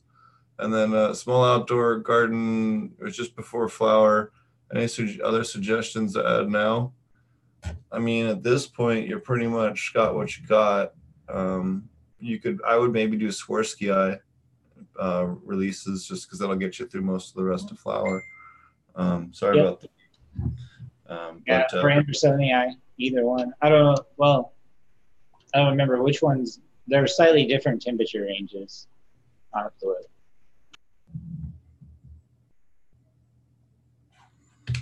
Yeah, but that would be, the brown lacewings are a little bit more for cooler weather. So it really just is going to depend on your local climate, DK. So Andersonii is 68 to 77 degrees Fahrenheit. Oh, okay. There you go. So again, another cooler weather one. Persimilis likes that cooler weather as well. So we had trying to think of yeah, so for cocoa growers, the Hypoaspis miles will fuck those annoying fungus gnats right up. According to chat. What else is new in your garden there, Marty? What are you looking, what strains are you gonna start off first? So I think I talked about this a little bit before. I don't have any left. I already smoked it all. But I'm really down with this Sunset Sherbet. If you haven't tried it yet, you should pick it up. I know it's around on the West Coast, relatively popular. And then the other one, probably the two, I always say I'm gonna do an entire room of one strain, and I never do. So hopefully I'll keep it to just 2 strains, but I think I'm gonna do Wi-Fi and Sunset Sherbet. So that'll be fun. Awesome. Have you tried the Sunset before? You ever tried it? I haven't. I've smoked it, but I've never grown it. I haven't grown it. I really enjoy smoking it. It's my favorite extract, Sunset Sherbet. It was so good. Nice. Trying to see if there's any other questions here in chat. Also, real quick, this Swarovskis are 68 to 72 degrees. So slightly. I've seen them do better at much higher temperatures, but I don't know if they're breeding or anything, but I know they kill shit. That's according to RVCO, so. Sure. Well, I test them. Yeah. They're usually pretty good. Oh, yeah. So, well, here they note also that it can remain active down to 60 degrees, but it prefers 77 to 85 and 70% humidity. So that's going to be key, because especially if you're outdoors, which I think the original question from the person, they were outdoors, would be to keep an eye on your humidity. But like if you're in Oregon right now, you're probably maintaining a relatively high humidity just over the last couple of weeks anyway. So do you want to tell them about the class we have coming up? Well, sure. So we got a 4-day commercial aquaponic cannabis class. We'll basically be talking about all the same stuff we were talking about tonight, except for extremely in-depth. Hands-on, you can come here in person and check out the new system that I am building right now, which is, I would say, like 40% complete. So that's going to be a lot of fun. We're also going to go way more in depth on making nutrients like we talked about before. So we're going to cover everything we normally cover in the 2-day class, which we talk about as like Aquaponics 101 and Cannabis 101. So really, if you don't know anything about either one, you can take the 2-day class and really just kind of get the basics of both of them. So in the 4-day class, we're also going to extend that out to Steve's got a ton of like greenhouse design stuff, some really cool kind of geothermal, but not nearly as elaborate as like commercial scale stuff. Things that you can do in a decent sized greenhouse, let's say. So there's a lot of interesting stuff on that. We're going to talk tons about beneficial bugs. We've got microscopes, we've got scopes, we've got cameras. So we are going to have it online as well. So if you're not able to make it out here to Gold Hill, Oregon, which is in Southern Oregon, just outside of Medford, then you're welcome to take the class online. And so we'll have, again, multiple cameras. We'll have microscopes that'll hook up to the computer. You'll be able to see all of those feeds. So I will be running around, switching cameras and stuff, and making sure that you guys on the online side are able to take part in everything and kind of see what's going on. So yeah, we're gonna have lots of fun. So we're gonna release some beneficial bugs. We'll probably maybe collect some IMO samples from around here and maybe mess around with a little bit of KNF stuff. We're gonna take a look at my existing worm bins.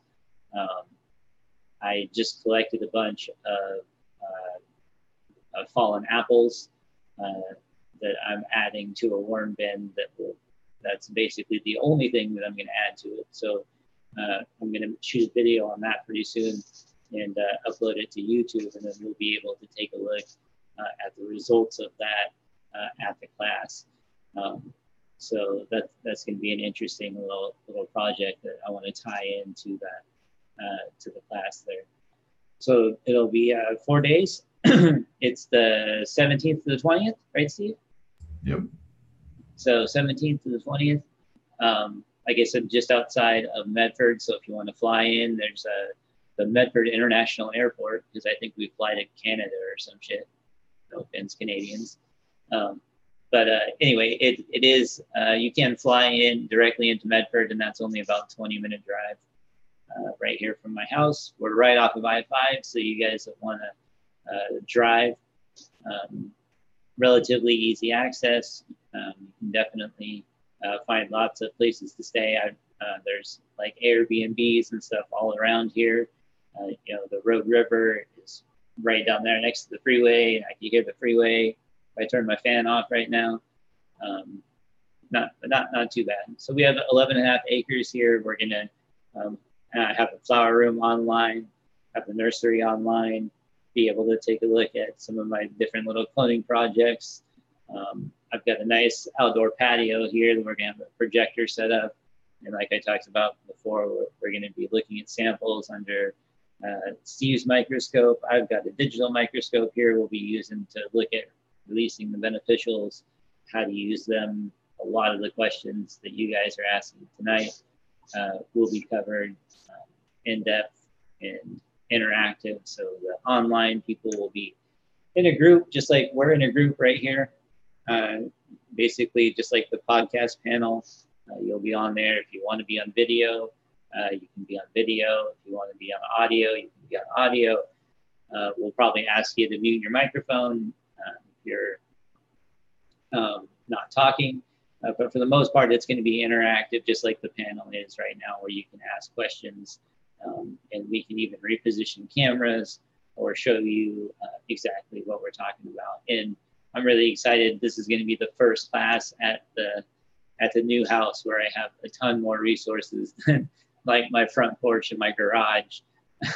Was not a lot of area to be able to do all the stuff that I wanted to. So it's going to be exciting to have not only a number of people here in person, but to also be able to live stream it to people that can't make it at the same time. Yeah, it's going to be a lot of fun. I can't wait.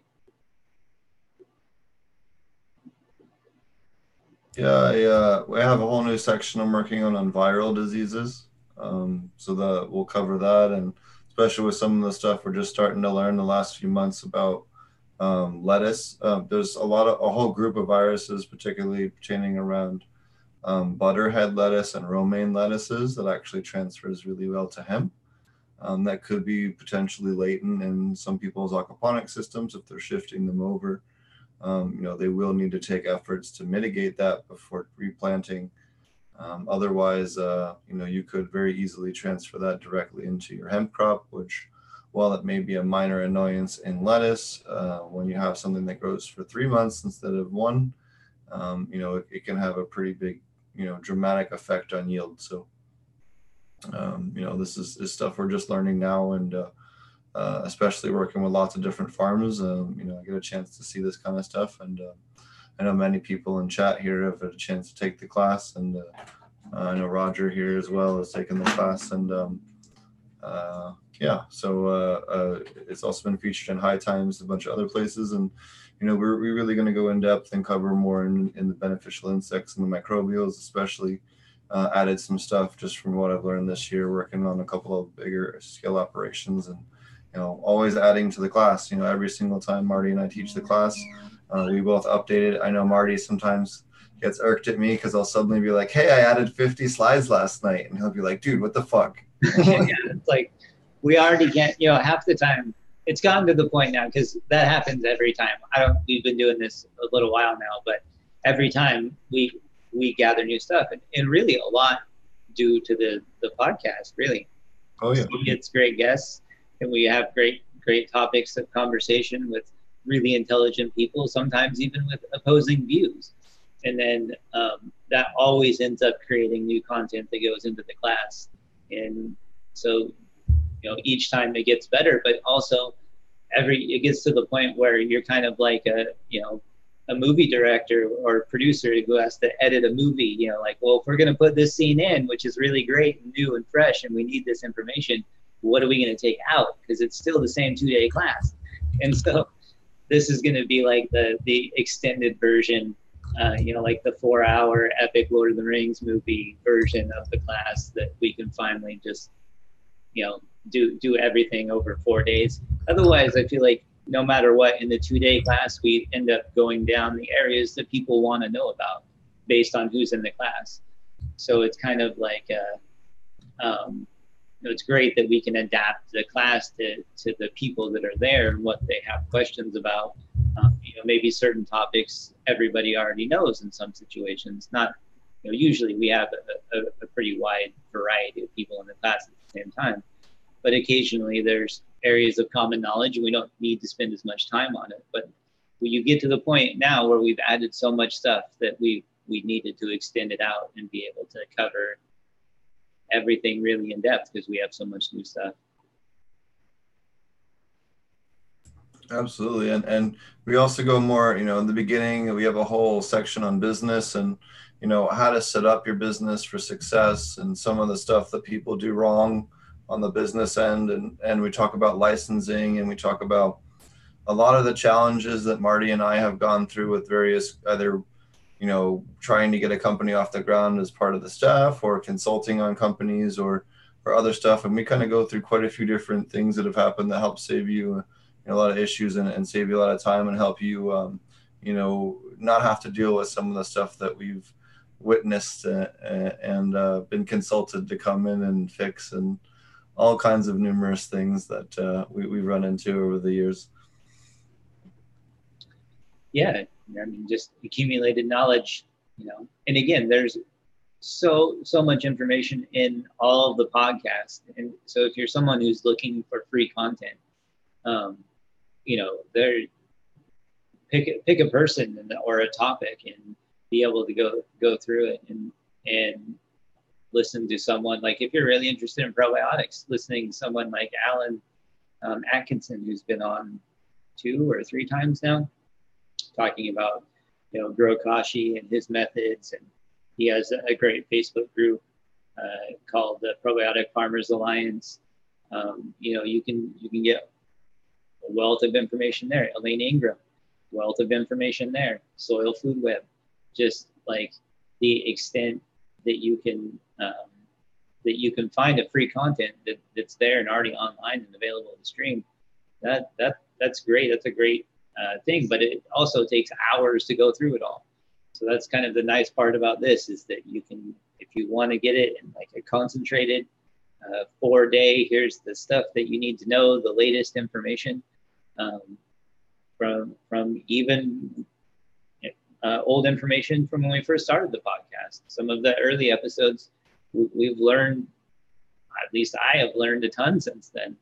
I didn't even know what labs were when we started the podcast. Like I had no concept of them whatsoever. I didn't know what green natural farming was when we started the podcast. And to think about how incorporated those things are now into what I do, it's crazy to think how fast all of that has developed, in information that really wasn't available previous to that, at least documented. And I mean, I've seen a lot of stuff on its effect on growing plants. Like you can definitely find older information on that, but using it as like any sort of well, actually I did find one article about using it in aquaculture, where they were using it to break down essentially fish waste. It was from like 1986 or something like that. I'll see if I can find it again. But I don't know, Steve, you were big into aquaculture. Had you ever heard of dosing labs for fish pellets? I know there's some people that have done some work in China or Japan, or Thailand or somewhere in Asia. There is a couple of studies that I'm aware that exist, but I don't remember what was in them. But I know that Kentucky State University, in fact, Joe Pate, he's been on the George Pate has been on the podcast as a guest. I just saw him over when I was in Kentucky. They did a study with labs and found it makes the fish grow 10 to 15% faster, the plants grow 15 to 20% faster, and it's I've used it on multiple occasions as my recommendation for aside from their study. I've used it because with a couple of clients to treat E. coli, and what I mean by that is that it's really common for aquaponic systems to test positive for non-human pathogenic E. coli, and you can use labs to eliminate that and consume it so that you don't you'll pass your food safety testing when they test the water.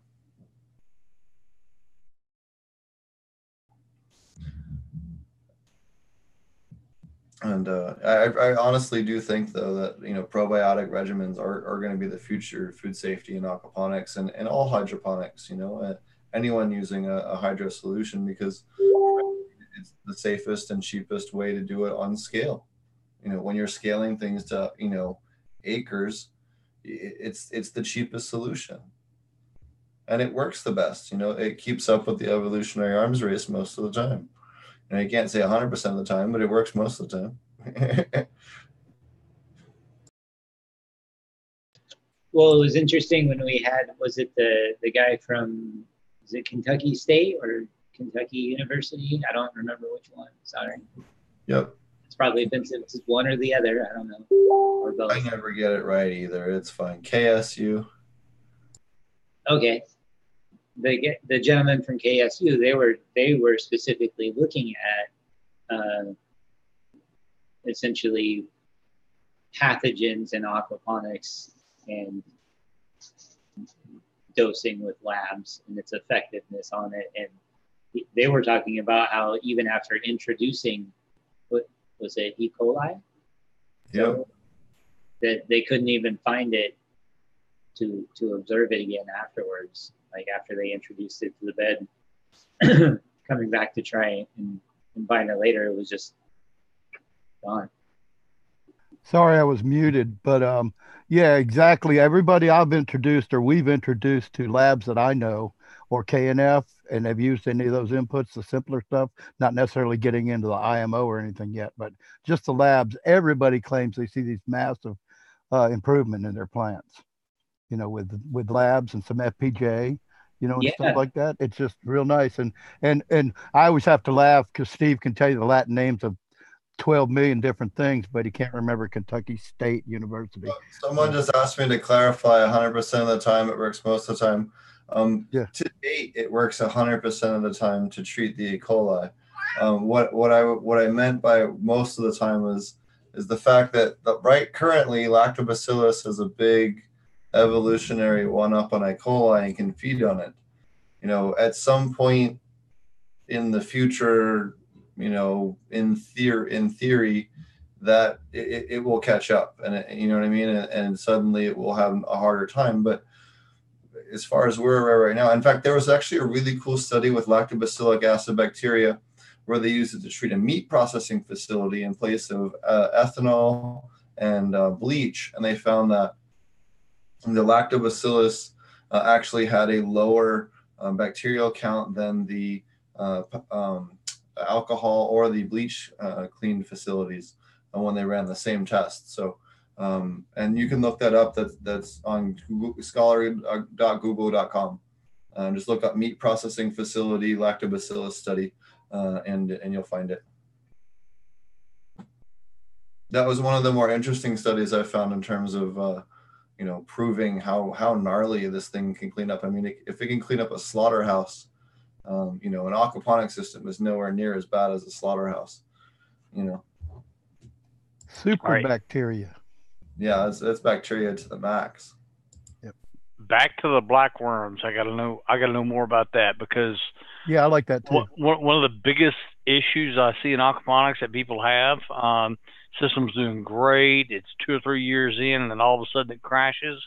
And typically that happens because either they do something stupid, or they end up with a situation where one of the beds isn't flowing well, so they get a dead zone that becomes anaerobic. And you said that these worms will eat the anaerobic area, eat the stuff out of that, and oxygenate it and make it come back to it. So I want to hear more about that, because that's something I'd love to share with people.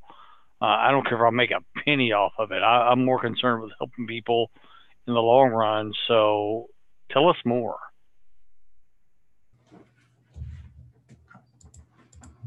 About the black worms specifically? Absolutely. The black worms and how they do what they do, because that's I mean, I only caught a part of what was being said earlier, so I'm looking for more information. So I'll cover them again. So black worms you can get at most of your local tropical aquarium stores. And blackworms love to feed on the bacteria and other things that live on anaerobic waste areas. So if you have fish waste that's the bottom, deep part of your grow beds, you can actually apply these blackworms, and you just put them in right where the water comes into your grow bed so that they can chase the water down. And they'll get down into that sludgy area at the very bottom of your grow beds. It's kind of really hard to clean out. And the lactobacillus bacteria will clean up a lot of that, but they'll only get so much. They'll still have some grit and some sand and some other stuff that kind of locks down in there with the sludge. And this really helps with the providing that a way to break that up. So the blackworms will get down in there and channel into those zones and get some fresh oxygenated water in there behind them, and allow those areas to get broken up, so that once the fresh oxygenated water gets in, now I can bring in the other microbes that are living in there and mineralizing things, and start breaking that area down and preventing those anaerobic zones from starting to raise the pH or growing pathogenic microbes and other issues. So it really can be a really wonderful way to combine that with your labs and everything else. The labs doesn't have any negative effect on them, and it really is a great way to as like a 1-2 punch with the lactobacillic acid bacteria to keep those beds from getting too filled with fish waste. And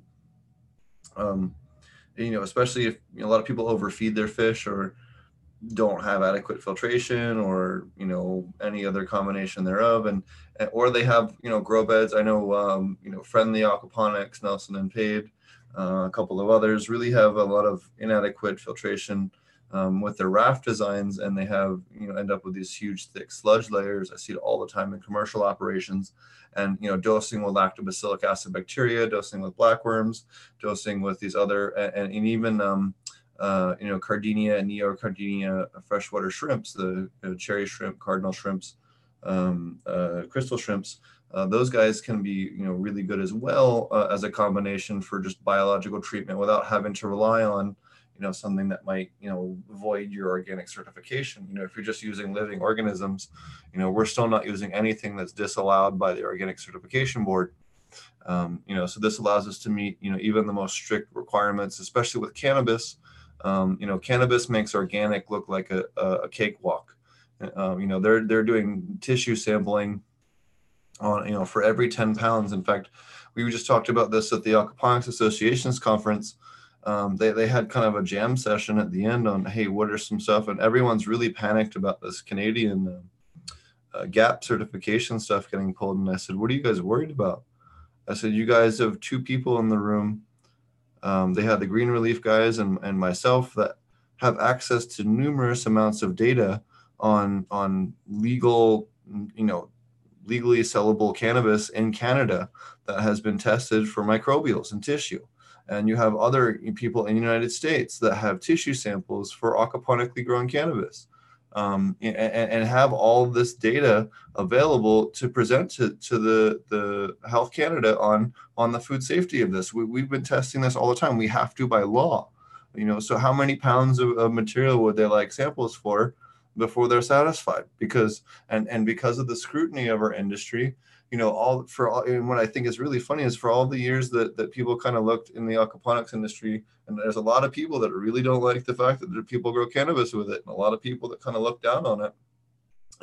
It's going to end up being the cannabis industry that saves it, because we're the ones with these mountain of data on the food safety and the testing and the microbial testing on the tissue, and it's really funny to see the whole thing come full circle where the people that were kind of the black sheep are now the ones that have the ability to save everyone's skin and keep everyone still operating, because right now in Canada they want to start pulling people's ability to sell to the public, even for vegetables right now, and in March if something isn't done. And it's really really kind of something to see how this all comes together. But it's going to end up, thankfully the cannabis industry has mountains and mountains of data to back this all up and prove that it's safe, because it is, and we know it is.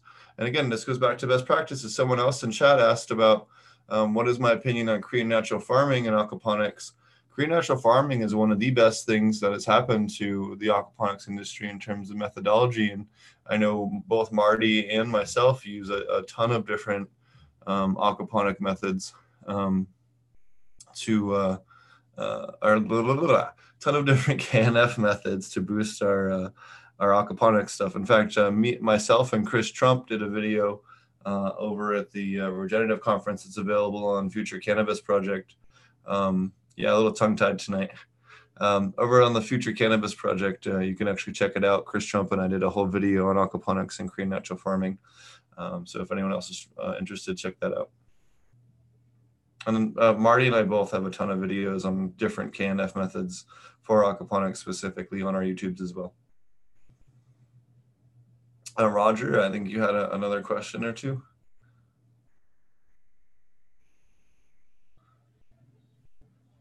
Which Roger? You. My last one was about the worms. I don't remember the next one. I apologize. Oh, you're fine. I just figured I'd give you a chance. It's getting to be about that time. Oh, somebody had asked on the YouTube channel. Somebody had said something about KDM. What the heck is that? Oh, Jadam?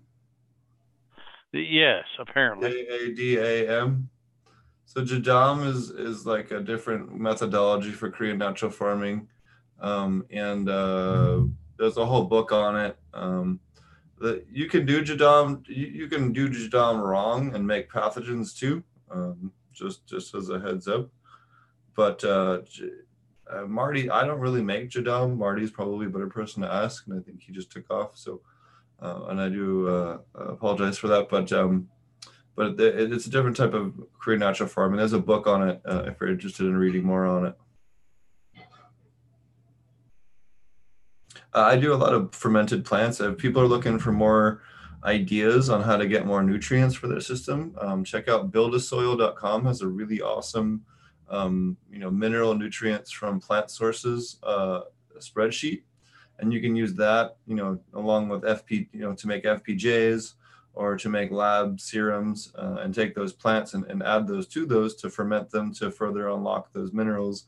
And that can be a great, or hormones or whatever it is you're trying to get out of that. And that can be a great way to experiment, if you're looking for something way to change up what you're working with at home. Think about Korean natural farming and ferments more of as a machine to unlock nutrients and a mineralization method similar to how a compost tea brewer works. You put in some inputs and you get out, much more bioavailable outputs. Think of it that way, and you'll end up, making some really cool stuff when you start experimenting. And without giving you guys away all kinds of goodies that I shouldn't be sharing too much of, but you guys can definitely do some experimenting in that direction and find some pretty nifty things for sure. Alrighty. I think we'll start to wrap up the show. Do you want to tell everybody how to find you there, either one of you, Rogers? Absolutely. Aquaponics.com. Come see us. If you don't want to buy anything, that's fine. We're not there for that. But if you need something, we're there for you. Got questions, ask us. If we don't know the answer, we'll find somebody with the answer. And by God, get your grow on. What about other Roger?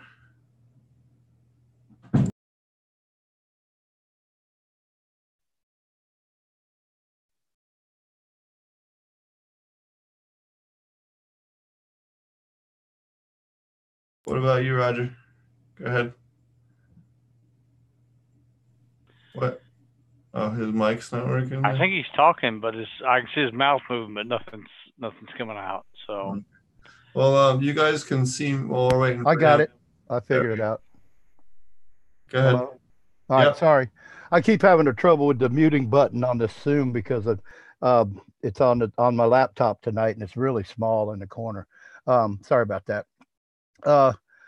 Yeah, you can find me Latewood, and when Roger's on, you can just call me Latewood. That's what everybody knows me in the cannabis industry. That up to this point, till I started the show, and you always called me Roger. So that's why I put up a Roger Latewood for future reference. But anyway, you can find me at ilovegrowingmarijuana.com, Instagram, and I love to get messages and invitations to groups and on Facebook. We hang out a little bit I don't go over there, but I'm real busy. I'm doing paperwork for my, to get my farm licensed under a corporate, well, not corporation, but a farm that's already licensed. And that's pretty much it. That you can catch me at any of those. I just want to say this. It's pretty interesting. I didn't find out till 2 or 3 days ago, which is kind of a bummer, but they're having a big major conference with 20 speakers of PhDs and doctors at the Medical University of South Carolina tomorrow, all day long, a big time thing, talking about all the benefits. With all these doctors are coming in and talking about all the benefits about using cannabis in your prescription pad. Me and Mrs. Dredd were at Oklahoma State University today. They had a little cannabis symposium thing. It was pretty neat. It wasn't huge, cool. But it was. He just went out to support them, and it was cool. Hard to believe. I actually lived to see it. There's actually right here, out in the open, like somebody was mentioning earlier, and there's 20 high-level doctors coming to talk about cannabis and all the effects it has all throughout all kind of medicine. It's going to be really interesting. I'm not going to get to go because of transportation issues.